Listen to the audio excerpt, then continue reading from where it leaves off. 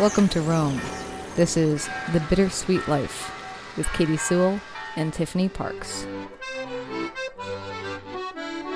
Hello, this is The Bittersweet Life.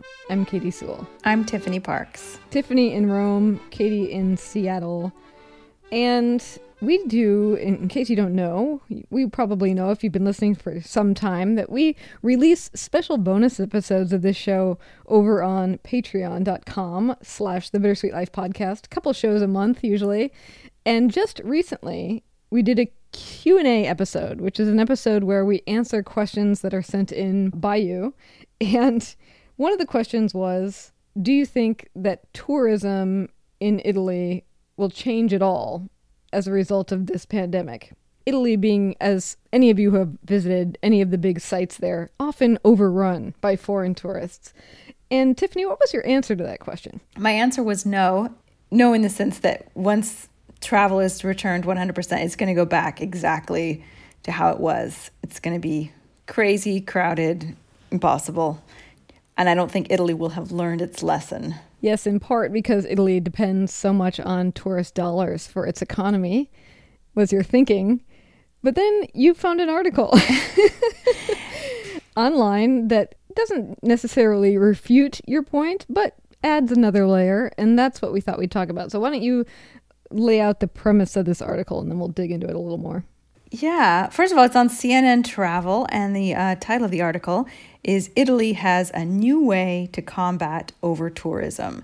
We'll put a link to this in our show notes, of course, but I am going to say the title's slightly misleading, yes, as they always are, because it sounds like it's this new law that the entire country is going to have to follow, but it's just one museum in one city that's doing this new project, which I think is great, but it's definitely not the whole country is rethinking its travel situation and how they run things. But basically what it is the director of the Uffizi Gallery in Florence has decided to take works of art from the gallery, particularly works that are not on display, because of course some of these large museums have enormous archives of works that are just not on display because they don't physically have enough space to display them all.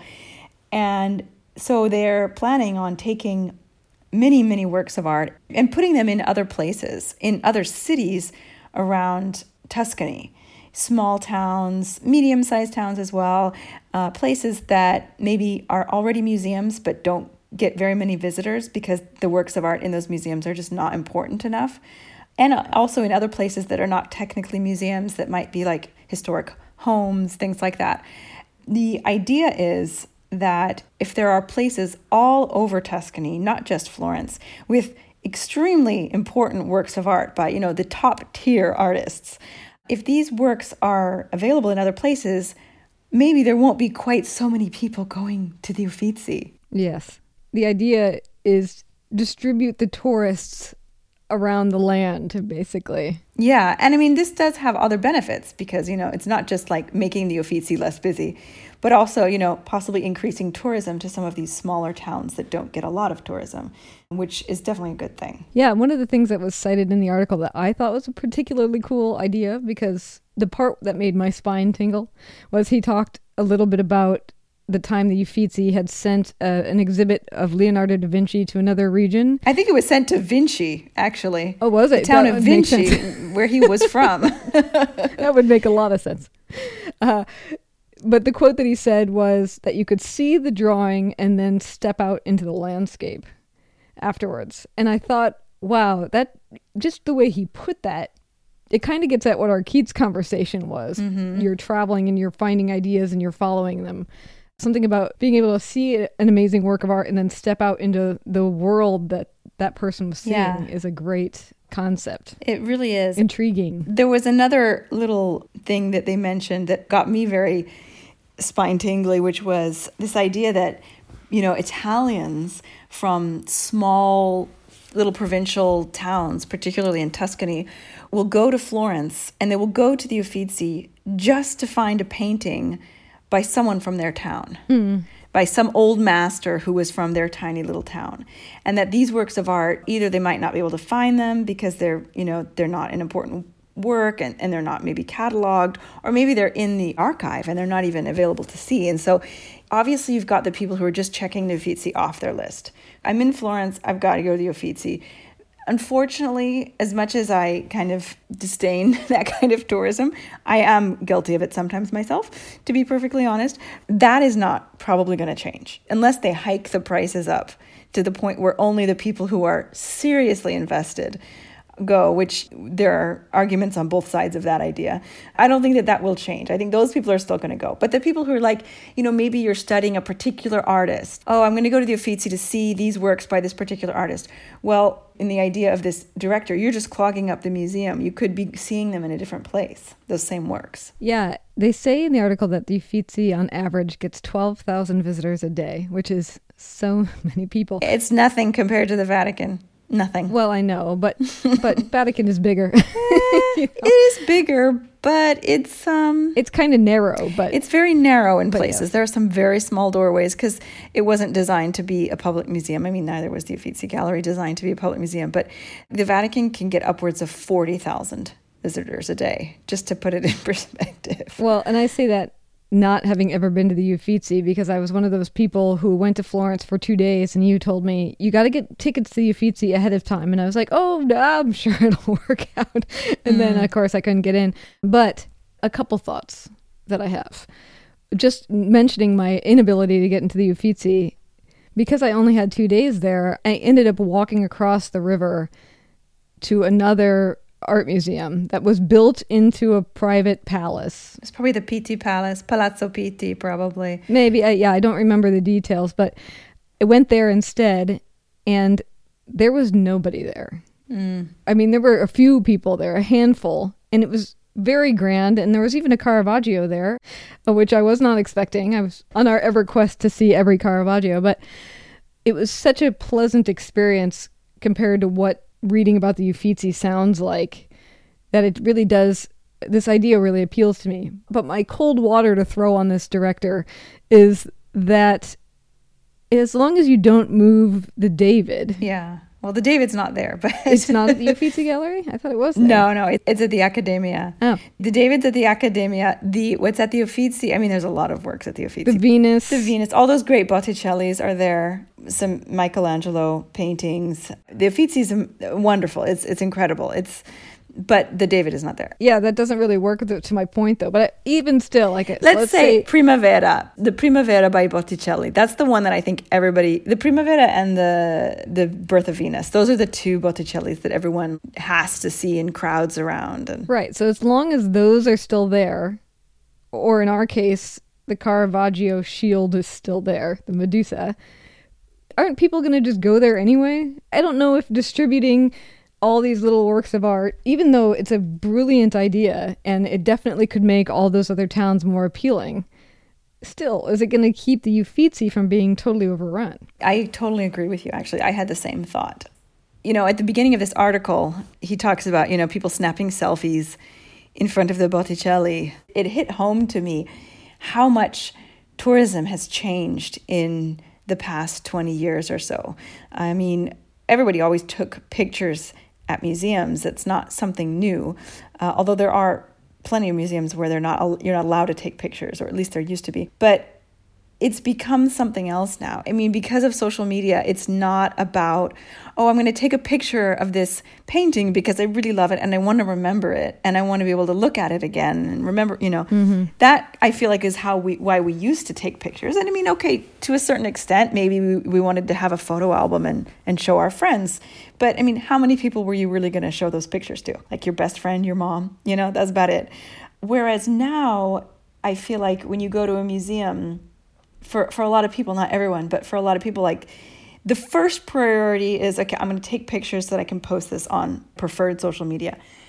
And again, I'm guilty of this in a sense too. It depends on my mood, but sometimes if I'm in a place that I love enough, I do forget to do that and get kind of absorbed. Or I'll take the pictures and then I just won't get around to posting them because I just can't be bothered.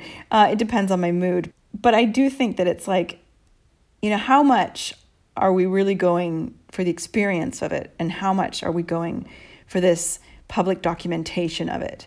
that so many of us do. Well, and this strange thing, too, in that point is that before, if you were taking a picture of the art to try to remember it so you could like study it later, say, it's a totally different thing to not even be facing the art that you're there to see. Yeah. You know, it's almost like if you're not careful, you don't even look at it, really. Yeah. You know, you look at it in reflection to how you look against it, which is a very, very strange thing.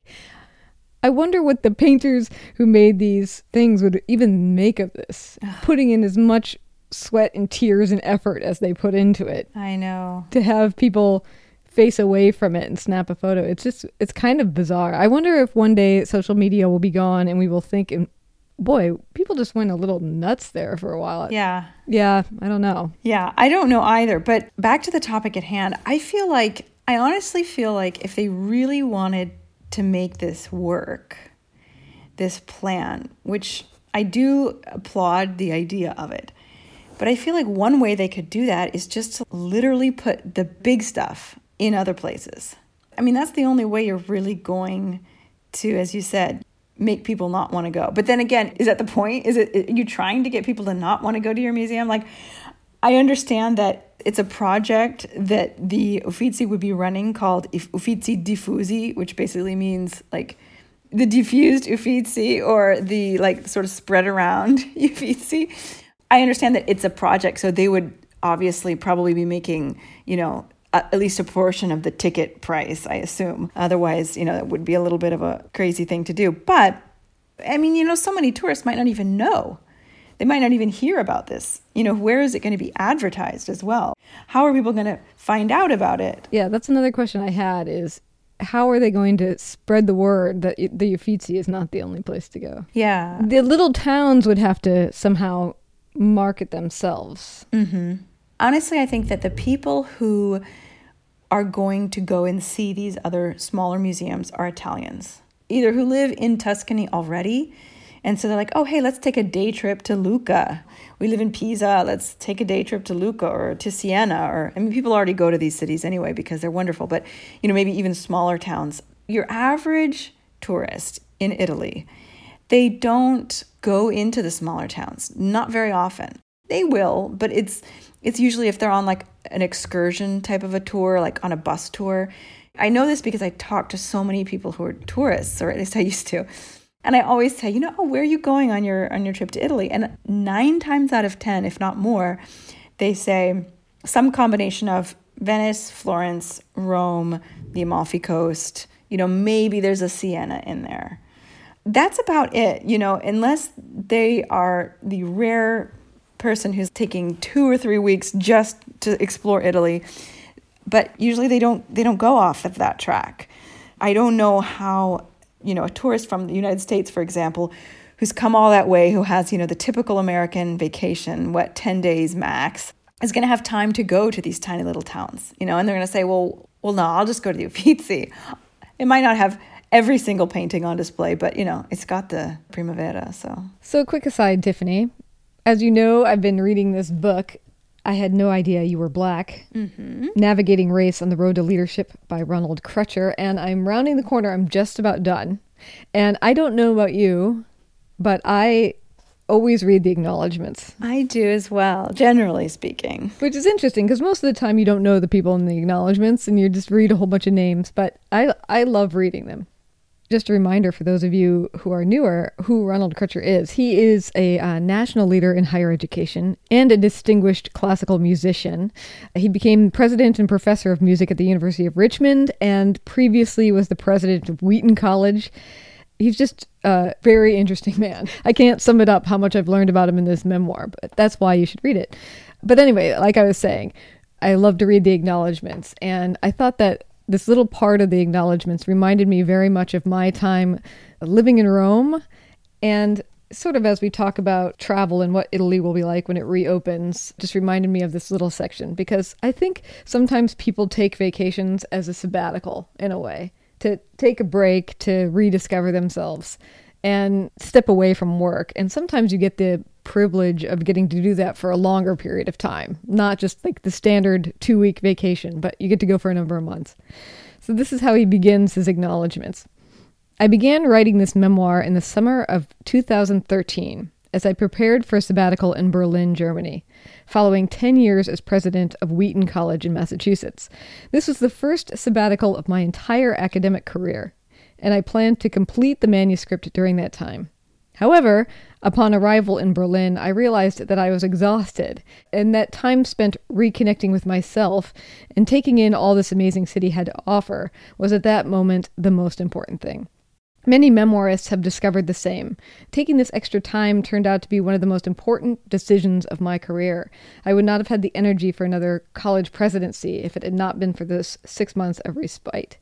He goes on to say how much that rest formed this thoughtful book that he ended up putting together. Wow. So it would have been a different book entirely if he had not taken that break. That's interesting. Which I think is really cool. It's interesting. First of all, that's exactly the same time you moved to Rome, was the summer or shortly in September, I believe, of 2013. True. We were abroad at the same time. You were. I wonder do you feel the same? Because I know that a lot of the time, especially like the first half of the time you were in Rome, you were kind of not super occupied. Yes. Maybe you needed that. And maybe without that, I mean, I think from our Western point of view, especially our American work ethic model, we're like, go, go, go. You can't waste any time. You can't rest. You can't take time for yourself. If you take time off, you have to be working on your like passion project or your side hustle. You cannot stop. Mm-hmm. It's good to hear from someone who is very distinguished that actually time off isn't just good for you personally and for your spirit and your body and your soul and all that, but it's also good for you professionally. Yeah, it's a really, really good reminder. And I think that, yes, for me, the same thing was true. I purposefully arrived in Rome thinking I need to reconnect with the artistic side of myself, mm-hmm. the person who doesn't have to create art every day as a mandate, a person who might want to do something different now. And yeah, it was very helpful in beginning that journey. And then, of course, we've been so lucky to have Clyde Hill backing this show and bringing these great books to us. Sometimes in the acknowledgments, you do recognize a name or two. Greg Shaw is the man behind Clyde Hill, and he thanks him and says, I am internally grateful that Greg understood what I wanted this work to be, both a memoir and a meditation on leading across the divides. Well, the book is I Had No Idea You Were Black, Navigating Race on the Road to Leadership by Ronald Crutcher. Great book. I really enjoyed the read. And if you look in our show notes, you can find a link and order it for yourself. It's beautiful. Yes. So in other news, there's nothing in Seattle that's equivalent to the mobbing of the Vatican or the Uffizi Gallery, except for maybe that one original Starbucks, which we've talked about. Oh, God. That's sad. But the Seattle Art Museum, while they do a wonderful job curating, they had big news just recently because they actually got, this is the opposite almost, they just got a major gift. It's a $400 million collection of donated paintings. Oh my gosh. 20th century abstract, expressionist, and European masterworks, along with an additional $10.5 million in dedicated funds for the museum. Wow. And that made major headlines because we're like, wow, the Seattle Art Museum is going to get some really notable people in their permanent collection. I mean, not that they don't have any notable people now, but we don't have the equivalent of the Mona Lisa here. So yeah, we might have a more, slightly more diverse catalog. We would have things from native tribes and stuff from Africa, and we do not have the big, huge names that everybody travels across the world to see. That's understandable, just considering the United States does not have the same kind of cultural history that Europe has. It's there, it's just not as long of a history, let's say. So it's understandable. But that's very exciting. Will it lead to the mobbing of the Seattle Art Museum, though? No. I feel like there's a tipping point with the museum. There's a tipping point as far as like what it has in its collection that is going to draw in the major crowds. And I'm not sure what that tipping point is. But like if you think about other museums like the Metropolitan Museum of Art in New York City or the Getty Museum in LA, I mean, those are museums. I don't think they're mobbed, but I don't think they're mobbed because they're just bigger physically, not necessarily more works of art, but more square footage. So they don't seem as crowded. Yeah, actually built to house a museum. Exactly. Yeah. Exactly. Yeah, I mean, that's true. And I think that they do get mobbed. I mean, maybe mobbed seems like too dramatic. Exaggeration. For any museum in the United States. But maybe they do get more mobbed if they bring somebody in. Like, for instance, I went and saw a Frida Kahlo exhibit at the Seattle Art Museum once. And of course, those 3 rooms of her stuff were just packed with people. The rest of the museum, you could have had a hockey match in, I don't know. But but those rooms were very crowded. They have the ability to attract people. Yeah, well, when they have a special exhibit, yeah. I remember the same thing when I was living in Boston. I remember the lines for the Museum of Fine Arts in Boston. Just whenever they had an exhibition, the lines were just nuts. But just during the exhibition. The rest of the time, not that it was empty, but not the same thing. In a way, I find that encouraging. That's like the opposite of our selfie discussion, although maybe all those people are waiting in line to get a selfie with whatever it is. But it is encouraging to think that people would still wait in a long, stretched out line to go see art. Yeah, because in that case, it's not just people saying, oh, I got to go here because if I don't go here, I haven't seen the city. If I don't go to the Vatican museums, I haven't seen Rome. Mm-hmm. So I have to go. It's a different type of motivation when you're like, this is my city and I'm going to go to this exhibit because I want to see art by this particular painter. So I will say that when Derek and I were in San Francisco, we went and saw an exhibit by Magritte, and they had actually taken into account the selfie culture. And while they didn't allow any photographs inside the galleries, at the end of the exhibit, they had basically set up all these interactive things that you could do that would make a great selfie picture. Oh, that's so cool. I could send you some of the pictures. So basically there's photos where it looks like I'm in one of his paintings because the background is projected, and so it looks like I'm standing in his painting. There's another one where they had you look through little holes, and on the other side it looked like you were appearing in one of his paintings, but your eyes could move. Oh, that's cool. That's so cool. Okay, we know you want to take selfies with this stuff. Move it along through the exhibit, and then you can selfie to your heart's content in this extra room that we stuck on the end. Very good idea. And it was super fun, and people had a great time doing it. I mean, the rooms were still packed. The wait to get in there was quite long. And the paintings are small in many cases, so people were very crowded in around to try to see. But at least it kept it moving along and then gave this time for people to celebrate and show off that they had been there. Well, if you can't beat them, join them kind of thing. Yeah, so maybe what the Uffizi should do is just project the Venus outside the museum on the wall.